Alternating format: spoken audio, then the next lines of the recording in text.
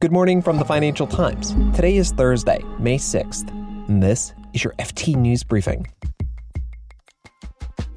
Pharmaceutical stocks were rattled after the U.S. said it would support a plan to suspend COVID-19 vaccine patents, and Europe's tourism industry is looking for a post-pandemic shift. Plus, India's coronavirus crisis is adding to the troubles in global shipping. The COVID outbreak in India has been so bad that seafarers who were due to go on the ships have come down with COVID. Some of them have even got false negative tests and then gone on board and infected their crew members, which has caused massive problems for those ship owners. I'm Mark Filipino, and here's the news you need to start your day.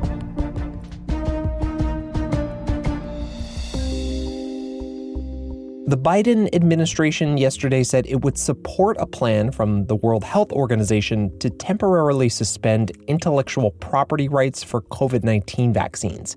This is to get vaccines out more quickly to countries that need them.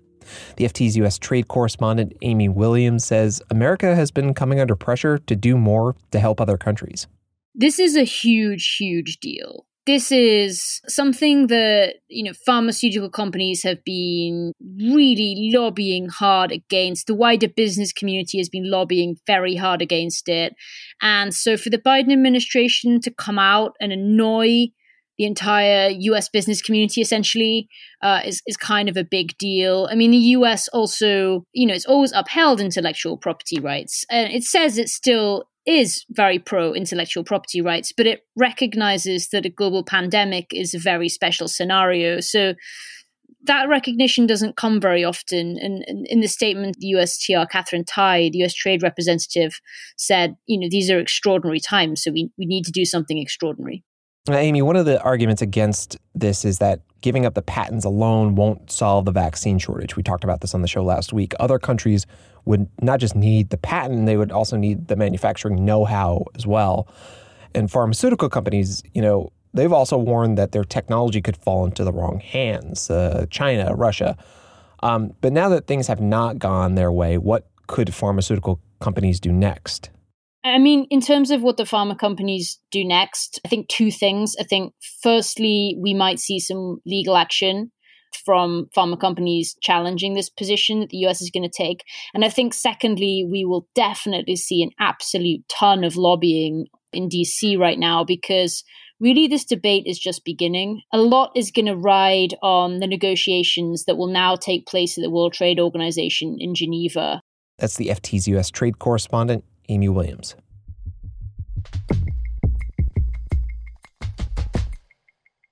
India is one of the countries struggling to contain the virus, and it's in the middle of a devastating new wave of COVID-19. And now, India's crisis is affecting global shipping. Ports around the world have been blocking ships from entering if they've been in India. They're also blocking crew changes. The FT's Harry Dempsey has more. The shipping industry's been grappling with crew change issues for well over a year now. And this is the latest sort of manifestation of those issues. And the COVID outbreak in India has been so bad that seafarers who were due to go on the ships have come down with COVID and, they're unable to get on board. Some of them have even got false negative tests and then gone on board and infected their crew members, which has caused massive problems for those ship owners. Even before the pandemic, the labor situation on ships was relatively tight. And India supplies 240,000 of the world's 1.6 million seafarers. So they're a substantial population, and to have restrictions placed on that many of the seafarers is a huge issue. Points again to how seafarers have become collateral damage of coronavirus and border restrictions. So Harry, are companies seeing an added effect from this on their supply chains? I mean, shipping has already been disrupted by restrictions, backlogs, and other pandemic problems over the past year.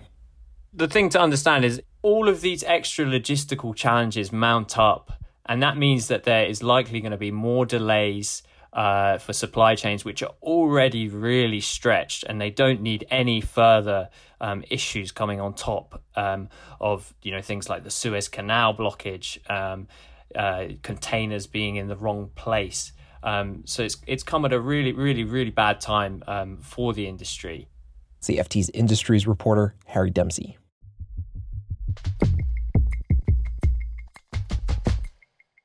Europe's tourism industry is dreaming of a recovery. Because of the pandemic, tourism spending in the EU declined last year by 2/3 compared to 2019. But as vaccinations offer a light at the end of the tunnel, the industry also hopes to emerge with a different kind of tourism. The FT's Alice Hancock has been looking into this. I think the reopening and the restart of travel after the pandemic is enabling them to have a think about the kind of tourism that they want going forward. And that kind of tourism is if you can target a higher spending tourist, if you can have fewer tourists with more money, that would answer that problem of over-tourism, but keeping the tills open for tourism businesses. So Alice, what are some of the examples that you're seeing of this effort to shift to higher price tourism or a higher end tourist, I guess? Sure. This is all quite anecdotal at the moment. People aren't traveling, but operators, for example, Thomas Cook has started to offer more what they would call experience holidays. And they expect people to not take one annual beach holiday, but to take one kind of big trip full of different activities and so forth every 2 or 3 years.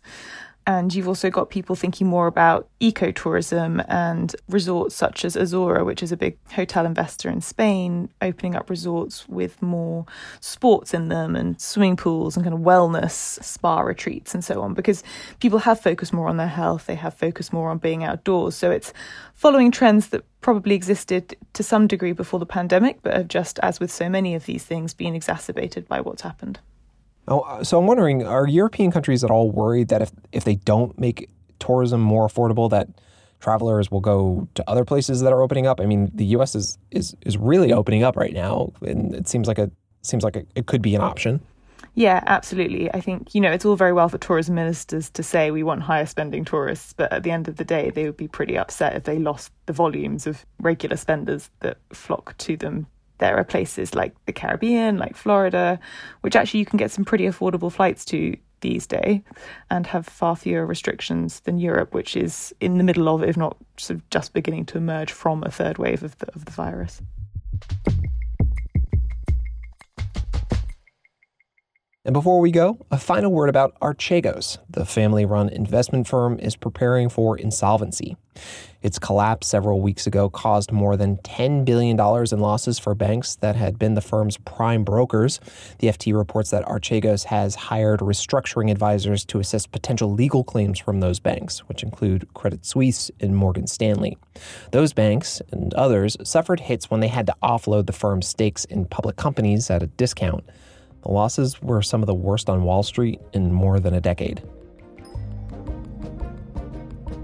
You can read more on all of these stories at FT.com. This has been your daily FT News Briefing. Make sure you check back tomorrow for the latest business news.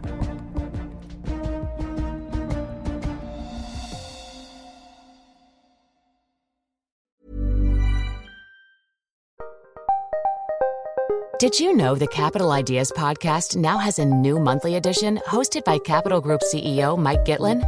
Through the words and experiences of investment professionals, you'll discover who was their best mentor, what's a mistake they made that changed their approach, and how do they find their next great idea. Subscribe wherever you get your podcasts. Published by American Funds Distributors, Inc.